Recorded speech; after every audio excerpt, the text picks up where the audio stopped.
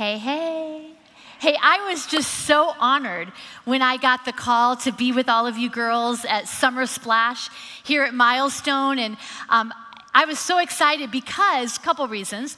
The men in my life actually are really well acquainted with your pastors. My father-in-law, Coach Mullins, he's spoken here before, done the men's events. He's amazing. My husband loves your pastor. And so I was so excited that I finally got to know you and get to know Brandy especially, because everywhere I have gone over the last couple of years, if I'm in a room of pastors and pastors' wives, almost everybody will say, "Do you know Brandy Little?" And I'm like, I don't know Brandy, but I know everyone that knows Brandy, so I kind of feel like I know her. And so the last couple of weeks, we've been able to talk by phone. And last night, when you picked me up at the airport really late, our plane came in late, so we had dinner at about 11 o'clock last night. But when we got to the hotel, I didn't want to get out of the van. She can tell you, I sat there because I didn't want to get out because I loved hearing her heart. And what I love the most is when she talked about you. I cannot tell you, I think in just a couple of hours, I've heard so many of your stories. And the way that she loves you, the way that she wants to build something life-giving and eternal in your lives and in the lives of the girls of this church is amazing. And so could you just give some love to Miss Brandy and the way that she is leading and loving? You're building something so beautiful here. And I'm just really honored to be a part of it. So before I jump in, I just want to give a shout out to all of you girls that are joining us at the Hazlitt and the McKinney campuses, and also everyone that's joining us online at watch parties. I'm so glad that you're here. I'm so honored and just so excited just to be a part of this. I really believe God's doing something significant and powerful in the lives of his daughters. The lives of his daughters that are just stepping up in strength in this season. And a little bit about me before we get started. First of all, I just feel like I have to tell you, because any time I meet new people, I make sure I let them know that I am totally deaf in my left ear, which means that there's a good chance I might ignore all of you all night long. Unless you give me a little bit of love over here, shout me down, a little bit, amen, yeah. Let me know that you're there. And I'll make sure that I show you some love. It also means that at the after party, if we're walking around and I ignore you, and you're like, she was just so nice when she was on the platform, I'm not ignoring you, I just can't hear you. But the second thing I want you to know is that I'm not a conference speaker. And even though I've spoken at a lot of conferences, and I love when I get to do that, I'm not a conference speaker, but I'm a church builder. And I love building church, and that's why I'm here. That's why I'm here, because I believe in Milestone Church, and I believe that when the daughters, the moms, the aunts, and the grandmas of the church are strong, that the church is stronger, and it can move further, faster. And so tonight is just really about an investment into this amazing ministry of Milestone Church. I love church because when I walked through the doors, as a very broken 13-year-old girl that was living in the aftermath of a pretty messy divorce and all that came with that, when I walked through the doors, and the only reason I came was because somebody had invited me to a youth group, and I didn't even know what that was, but I heard that there were some really cute boys there, so I decided to show up. And when I came through the doors, I found what I didn't even know I was looking for. I found people that made living for Jesus so attractive that it took away my taste for anything the world had to offer. I found youth leaders, a 22-year-old youth leader who would drive 30 minutes one way to make sure that I made it to student ministries every single week. I found people that were older than me that began to call out God's gifting and God's purpose in me and gave me opportunities. I mean, they let me teach the third grade girls' Sunday school class.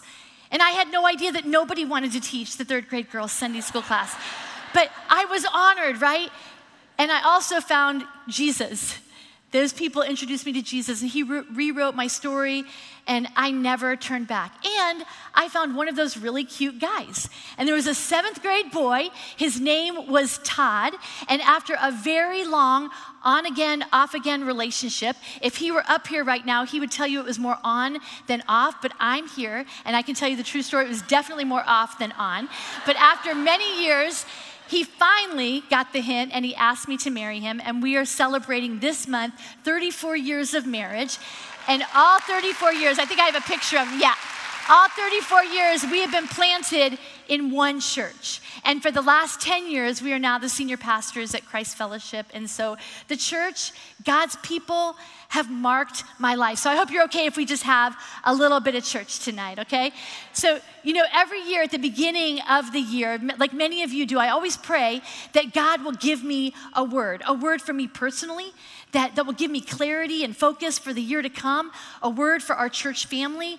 But I also pray for a word for the sisterhood of our house, the moms and the daughters of every generation that call Christ Fellowship their home. And a couple years back, God spoke very clearly a personal word, and that my word for our girls was the same word. And that word was flourish. And I love that word flourish because it has so much kingdom truth in it. And it's a theme all throughout Scripture. In Psalm 92, it says that those who are planted in God's house are going to flourish. In the book of John, it says that we are pruned and we're disciplined so that we can bear fruit and flourish. In Jeremiah, it tells us that we were created to be trees that have roots that run deep so that no matter what is happening all around us in every season, that we can bear fruit and flourish. And I love this word, and I was so excited about my word. And so I went to Todd, and I told him my word. And when I told him that this was my word and I was actually going to write a Bible study on this word, he laughed out loud. And before you judge him, I just want you to know he knows something that maybe you don't know. He knows that no plant has actually ever survived in our home, right? And so my plants have actually been sermon illustrations. They have shown up on the platform when he's teaching about spiritual disciplines and what not to do. Like, how embarrassing, right?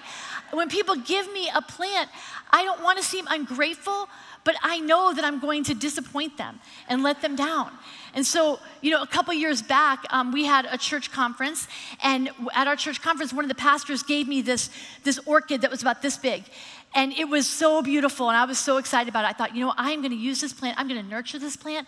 I'm going to talk to this plant, and I'm going to use this as a sermon illustration for our sisterhood to teach them that it doesn't matter how old you are, you can learn new things, and you can go new places. But this is what my plant looked like about 2 months later. Yeah, that was my plant.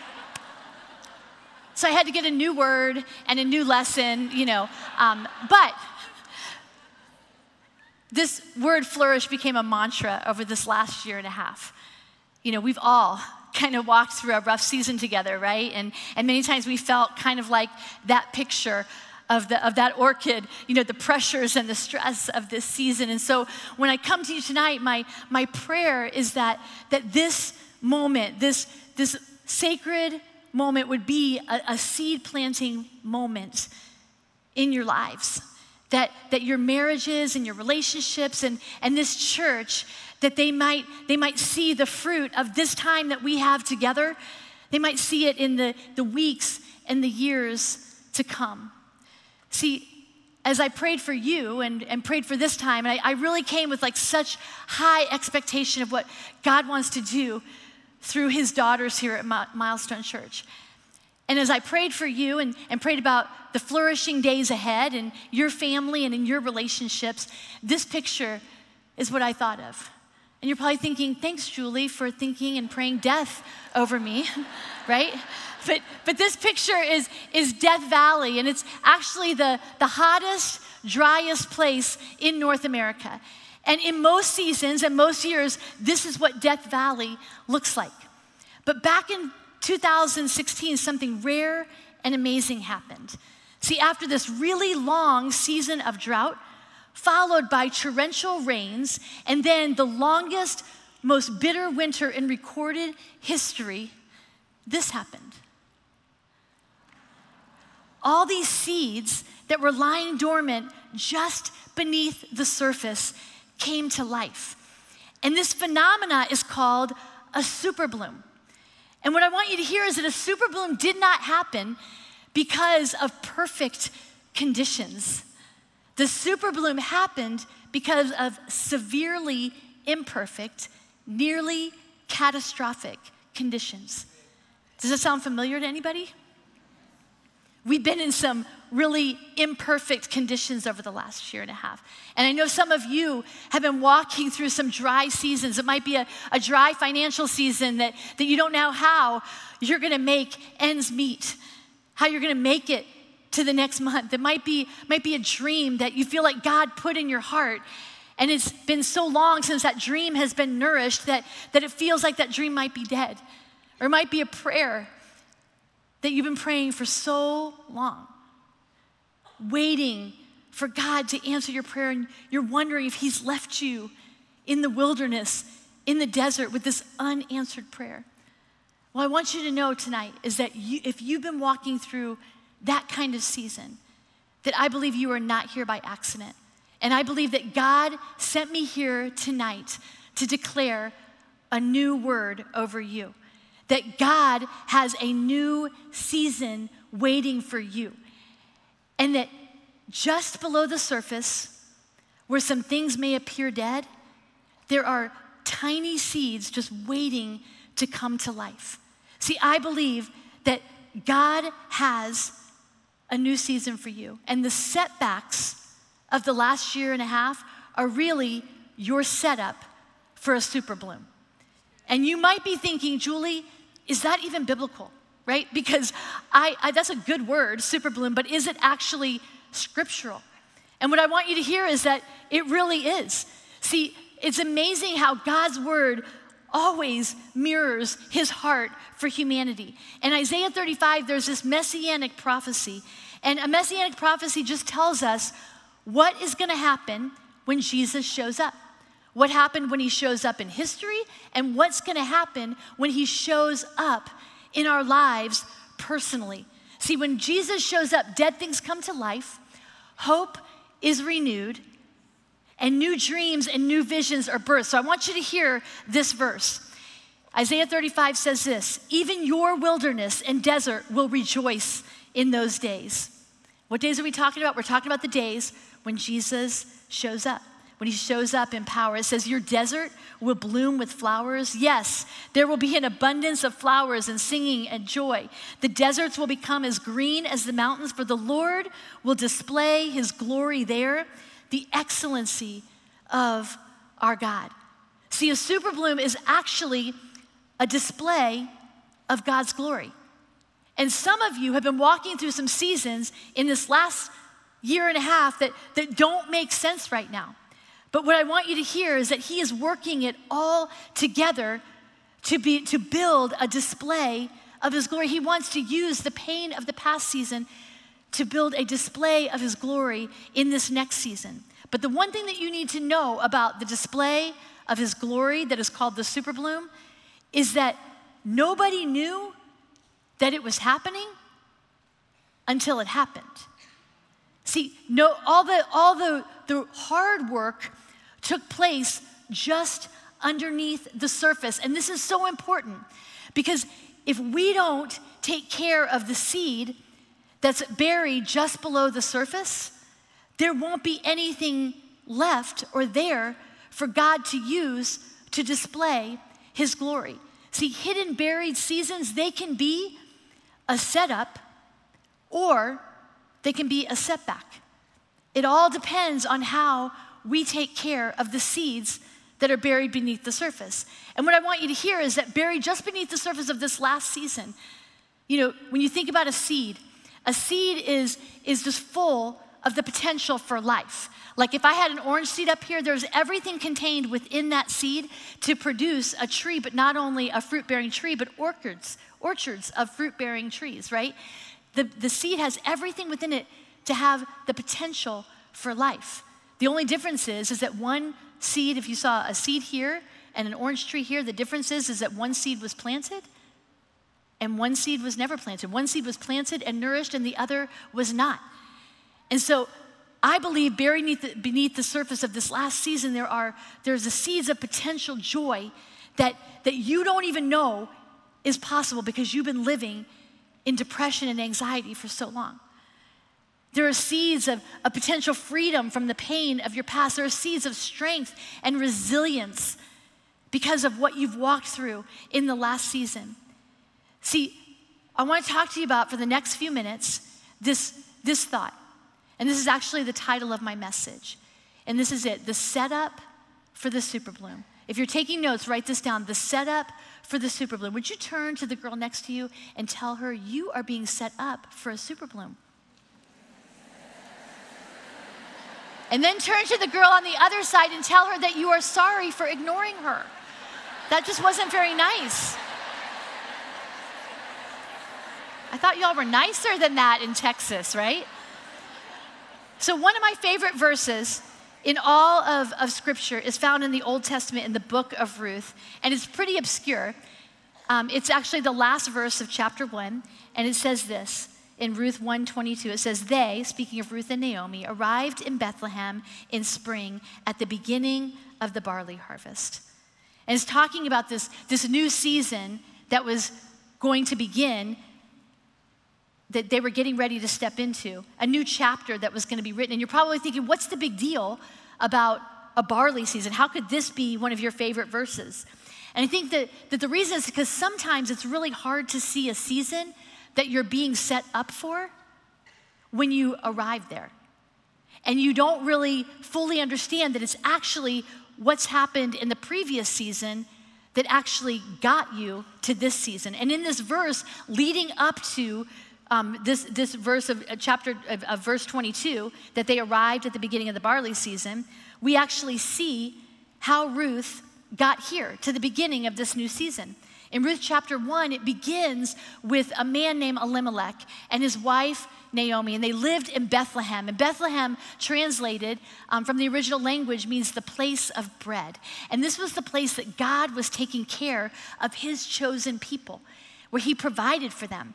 But because of a famine, a temporary famine, Elimelech decides to move his family from Bethlehem to a land called Moab. And Moab was actually like moving them into enemy territory. They worshiped pagan gods, and they were just, the lifestyle in Moab was a 180-degree turn from anything they would have experienced in Bethlehem. And we don't know exactly how long they lived there. They think that scholars believe that they lived there for about 10 years. And when they lived there for 10 years, they lived there long enough for their two sons to grow up and to marry two Moabite women, Ruth and Orpah. And if you're new tonight, you're probably thinking, that Oprah, she is everywhere, right? But this is actually Orpah, not Oprah, even though Oprah is everywhere. But Ruth and Orpah, and they get married, and tragically, Naomi's sons and her husband die. And so this leaves Naomi penniless and destitute with two daughters-in-law.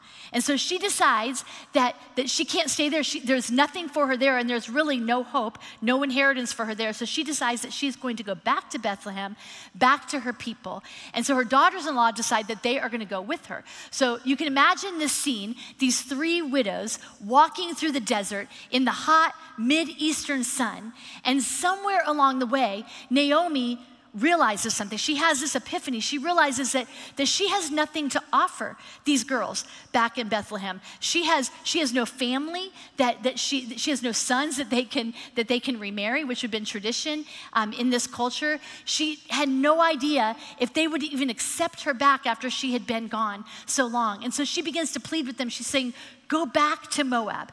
You have so much more hope for a future there. You have so much more for a future husband there. And so she begins to beg and plead. And finally, Orpah, she gets the hint. And she turns around and she goes back to Moab. But Ruth clings to Naomi. She clings to Naomi. And even though Naomi is begging her to go back to her people, Ruth says to Naomi, don't ask me to leave you and turn back. Wherever you go, I'm going to go. Wherever you live, I'm going to live. Your people are going to be my people, and your God will be my God. Wherever you die, I will die, and there I will be buried. May the Lord punish me severely if I allow anything but death to separate us. See, Ruth makes this declaration. She makes this declaration, and this declaration changes her destiny. See, she makes three commitments. First, she says, Naomi, you are my person. No longer do you have to worry about going hungry or dying alone. I am here with you. And not only are you my person, but your people, they are going to be my people. And I'm going to learn everything that there is to know about being part of this family that you've been telling me about. And then this third commitment that she makes, this declaration, is actually the point of no return, because this is where she would be cutting all ties to her family back in Moab, when she says, your God the one true living God, Yahweh, he will be my God. And this would have cut all ties. And so this was kind of the point of no return. This declaration changed her destiny, and this commitment would mark every step of her journey from this point forward. So then they head back to Bethlehem. They make the 7-day journey in the hot desert sun. They cross the Jordan River. They climb 2,000 feet up the mountain to Bethlehem, and they finally arrive back at Bethlehem. And I don't have time to read the entire story, but by now, Naomi is bitter. She's depressed. She actually, when she enters into Bethlehem, she tells them, don't even call me Naomi anymore. I have a new name now. My name is Mara, which means bitter, right? She began to identify, her identity became bitterness. And you can imagine, like for Ruth, she makes this commitment that I'm gonna stick with you no matter what. Like, and she calls her name now is bitter. You can imagine, like if you think you have mother-in-law problems, right? Yeah. Naomi was not a real blast to be around. So even though times get tough, Ruth decides, I'm sticking with you. I made a commitment and you can count on me. And so this is where my favorite verse comes in, because it says that they arrived in Bethlehem at the beginning of the harvest season, and God had this new chapter that he was beginning to write. But how many of you know that sometimes new seasons don't feel like new seasons? New seasons don't always look like new seasons, because this new season for Ruth actually meant that she would spend hours every single day in the hot desert sun, working hard, following behind the harvesters and picking up just whatever scraps they may have left behind in order to take care of and to feed her mother-in-law, Naomi, to provide for her family. And so she begins this new season with a lot of hard work. And sometimes our new seasons are gonna be a lot of hard work. But it says in chapter 2, verse 3, as it turned out, she was working in a field belonging to Boaz, who was of the clan of Elimelech. And this says, as it turned out, another version says, it just so happened.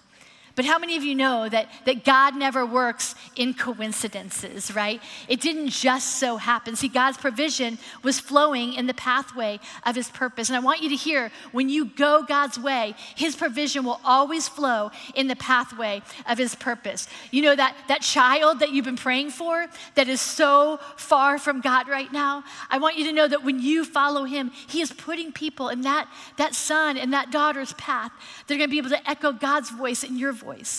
Some of you young people, you students and young adults, that breakup, the one that broke your heart, it just so happens that God is working it together for your good, and what you think was a punishment is actually for your protection. And what I want you to hear is that whatever problem you are facing right now, financial problem, a relationship problem, God is always working behind the scenes. But location matters. Location matters because it's important to know that Ruth, she decided to stay close to God and his people, and God had everything she needed waiting for her in that field. Everything she needed was waiting for her in that field. It says that Ruth catches the eye of Boaz. Just picture it. He's like looking across the field. He turns to the guys next to her. He's like, hey girl, what's up, right? And then he turns to the guys. He's like, hey, see the really hot girl over there? I just want you to make sure you leave a little extra behind for her. And so Ruth, she goes home. I mean, her arms are like loaded down with barley, right? I mean, her arms are so full. She walks in the door and Naomi's like, where did you get all that barley? And she's like, well, it's a funny story. There's this guy, his name's Boaz, and he's checking me out. And, and Naomi's like, Boaz, I know this guy. I mean, we're actually kind of related. And so I don't have time, again, to tell you the whole story. You're going to have to go back and read it for yourself. But Naomi concocts this really amazing, somewhat scandalous plan for Ruth to capture Boaz's heart. And I don't have to tell you all the details, but I can tell you this. it was better than any Final Rose episode of The Bachelor that you're ever gonna watch, right? So that's what happens. So they get married, she gets the guy, he gets the girl, they get married, but the blessings keep coming. And then it says in chapter 4 that after she marries Boaz, that she has a son. She's given a son, and in chapter 4, verse 16, it says, Naomi took the child in her arms and cared for him. The women living there said, Naomi has a son. You're like, wait a minute, Naomi has a son? Is this another one of those weird mother-in-law things? No. See, Ruth's blessing was Naomi's blessing. They were a part of each other's story. See, Naomi was better off because of Ruth. And that's what happens in God's family. See, we are a part of each other's story. And there is blessing and favor that will come into your life just because you're in the right place with the right people. Think about it. Without Naomi, Ruth would have never met Boaz. And without Ruth, Naomi would have remained bitter and broken with no legacy. Without Ruth and Naomi, Boaz would have never had a son named Obed, who was the father of Jesse, who was the father of David, which was King David, who actually it was from the line of King David that Jesus, the Messiah, came to the world, right? So think about it. So Ruth goes from being a poor widow from a pagan worshiping family to being the great, with about several more greats, grandma of Jesus. And if that is not a super bloom, I don't know what is, right? I don't know what is. But you have to be thinking, she's probably holding this baby in her arms, and she's probably thinking, how did I get here? I mean, why me? And I can't lie, I have to ask myself the same question. Why Ruth? I mean, she wasn't, she wasn't from the right family. She wasn't part of the in crowd. There were a lot of other girls in the field that day. Why Ruth? And she actually asks Boaz that question. What was it about me that caught your eye? And it says in chapter 2, it says, why have you found such favor? Why have I found such favor in your eyes that you notice me, a foreigner? Boaz replied, I have been told all about what you have done for your mother-in-law since the death of your husband, how you left your father, your mother, your homeland, and came to live with a people that you did not know. May the Lord repay you for what you have done. May you richly be rewarded by the Lord. Do you see it? See, Ruth made a commitment to be a part of a people. When she made that commitment to be a part of a people, she became part of a bigger story. She made a commitment, and she kept that commitment even when it wasn't easy or convenient. Remember Orpah? Probably not, because she moved her feet and lost her front row seat to the miraculous things that God was getting ready to do. And I wonder if Orpah had stayed with Naomi, if we would actually have a book of Orpah. We'll never know, because nobody ever writes stories about the abandoned seed of potential. See, Orpah was as connected to Ruth. She was as connected to Naomi as Ruth was. They were both daughters-in-law. But connection isn't what got Ruth to where God wanted to take her. And I just want to tell you, ladies, I don't want any of you to miss out on what God has for you, because you might not understand the difference between connection and commitment. See, connection is a great start. It'll get you down the road a little bit, but it will not get you to where God wants to take you. And there's a difference between connected and committed. See, connected girls, they love nights like this, and we all do, right? They love nights like this where you worship and the after party, it's amazing. But the committed girls, they're the reason why this night could even happen. Because they're investing their time, they're investing their gifts, they're investing financially to create a life-giving atmosphere where girls can find their purpose. Connected girls, sometimes they get disconnected. They get disconnected when they feel overlooked or when a decision's made in a small group or by their leaders that they don't understand, and they get disengaged. But committed girls, they fight for relationships. They fight to forgive, and they fight their way to the flourish. The connected girls, they show up at church when it's convenient, when everything works out on the calendar and there's nothing else planned, and they wonder why they're not living this full, abundant life that their pastor keeps talking about. Committed girls, they show up. They show up every time. They can be counted on, right? And their lives aren't perfect, but they're experiencing God's favor and blessing and joy and peace in their relationships. And I just want you to know that there's a difference between connected and committed. And our potential will never be realized in connection. Our potential can only be released in commitment. And when the commitment is carried out and is kept. And you might be here today and you're thinking, Julie, that's me. I am all in. I am committed, and I show up for student ministries. I'm in a small group. I'm serving, but there's some things that happened in this last year and a half that have drained the life out of me. And I believe what you're saying in my mind. I believe that God has a super bloom season, but I just don't know with everything that's happened if this is going to be for me.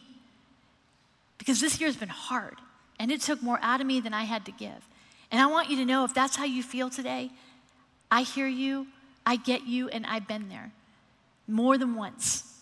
When Todd and I first got married, I had this dream of having 5 kids because I wanted a basketball team. I was a basketball player, and I really wanted a basketball team, and so that was kind of my dream. But it became real apparent pretty quick that might not happen for us. And after a 7-year journey with infertility and 3 miscarriages, God brought our son, Jefferson, into the world. He was our miracle son.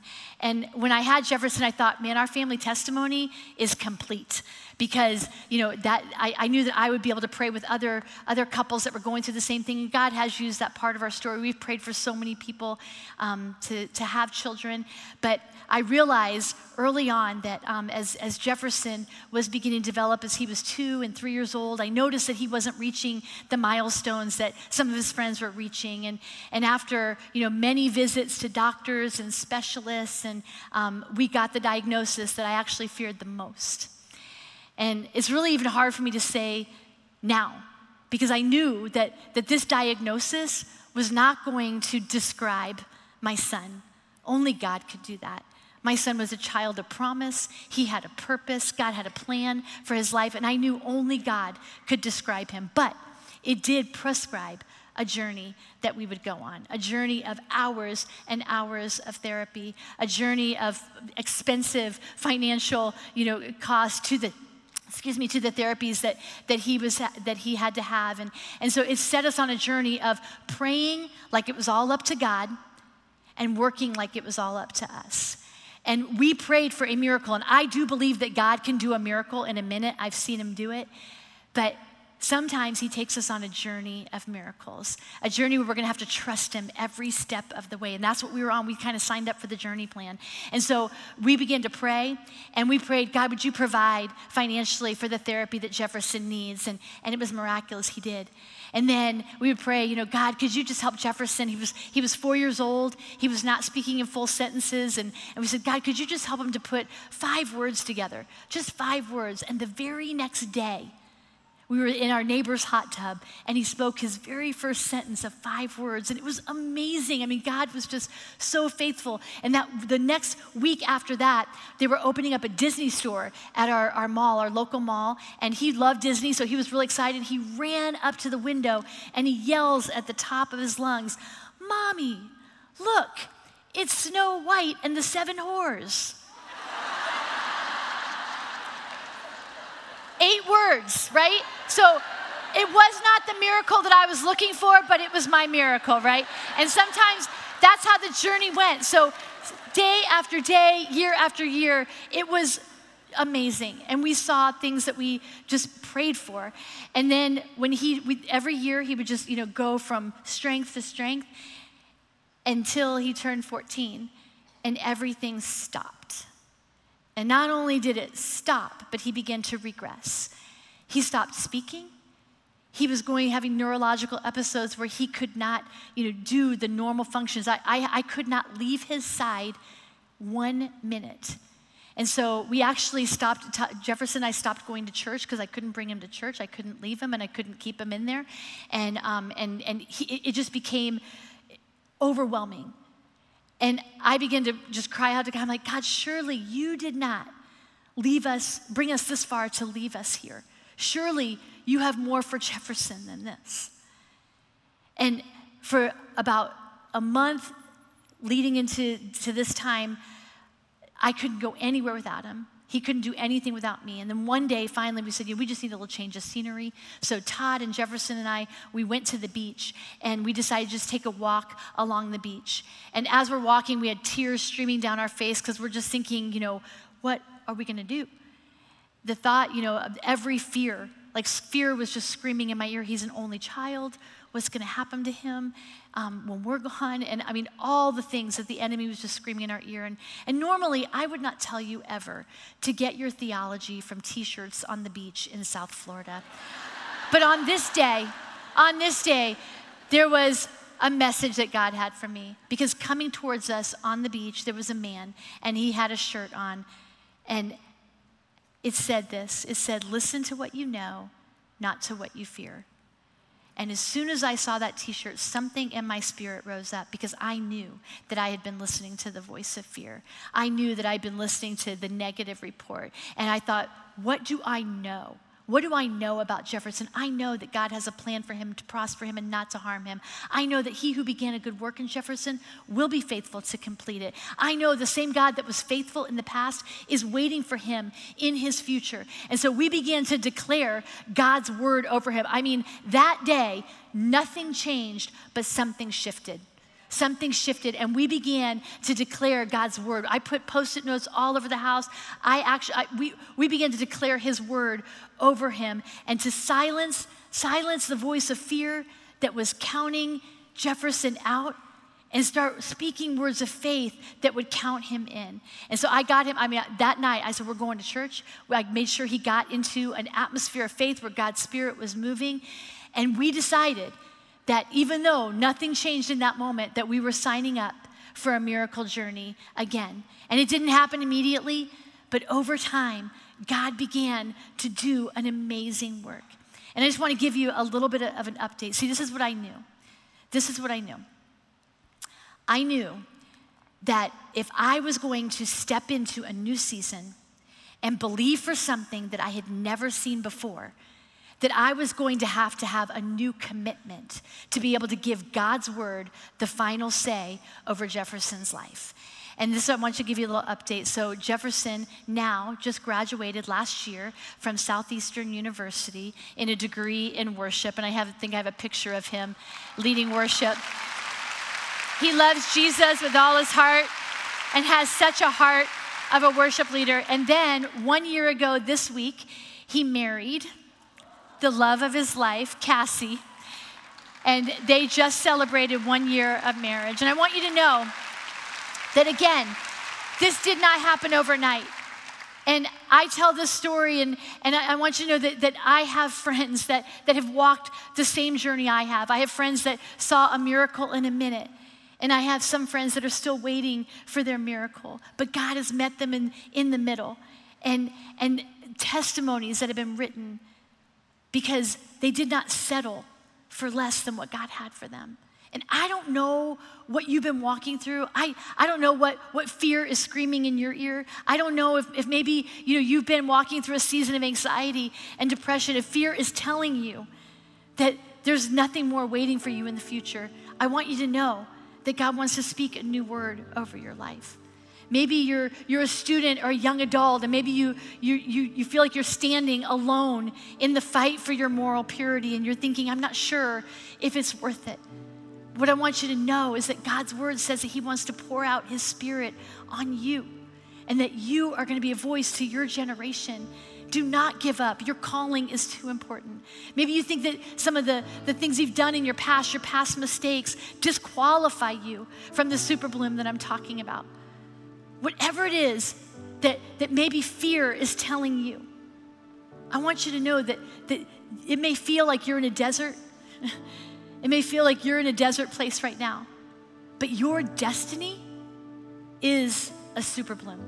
Your destiny is a super bloom, and tonight is your setup.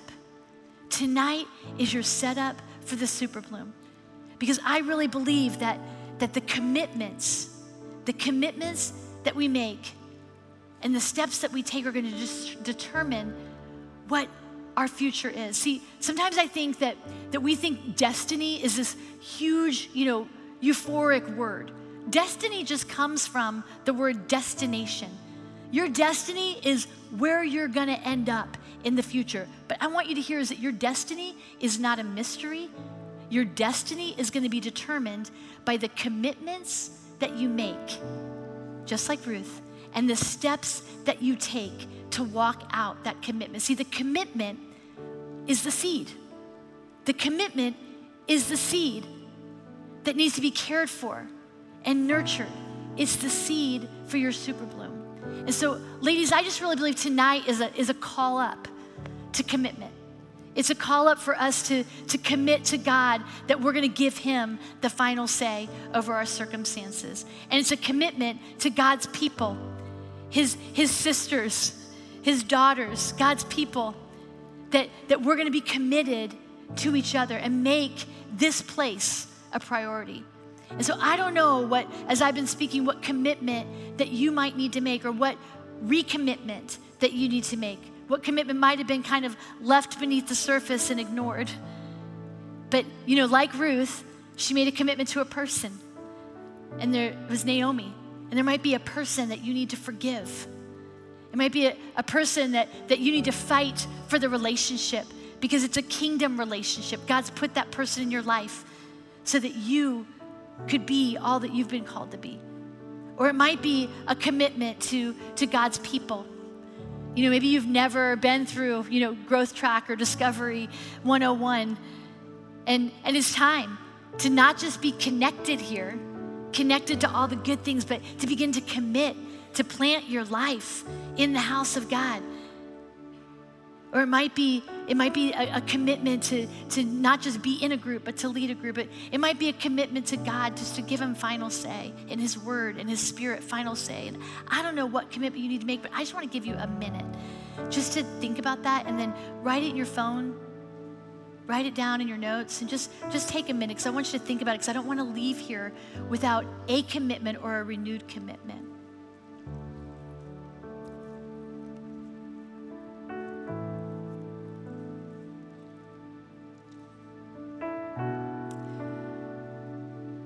I just want to leave you with this. Don't settle for less than the super bloom. Don't settle for less than the super bloom that God has for you. And would you just hold out, if you wrote it down or if it's on your phone, would you just hold out your commitments? Because I want to pray over those commitments. Because I believe that as soon as you walk out this door tonight, there's going to be probably a battle to keep that commitment and to walk it out. So I'm going to pray for you. Would you just bow your head and close your eyes? And before I pray, I want to declare this scripture over this commitments. Isaiah 43 says, "Forget everything that is behind. It's nothing compared to what I'm going to do. For I'm going to do a brand new thing. See, I've already begun it. Don't you see it? I will make a road through the wilderness of this world for my people to go home and create rivers for them in the desert." Father God, you are our God.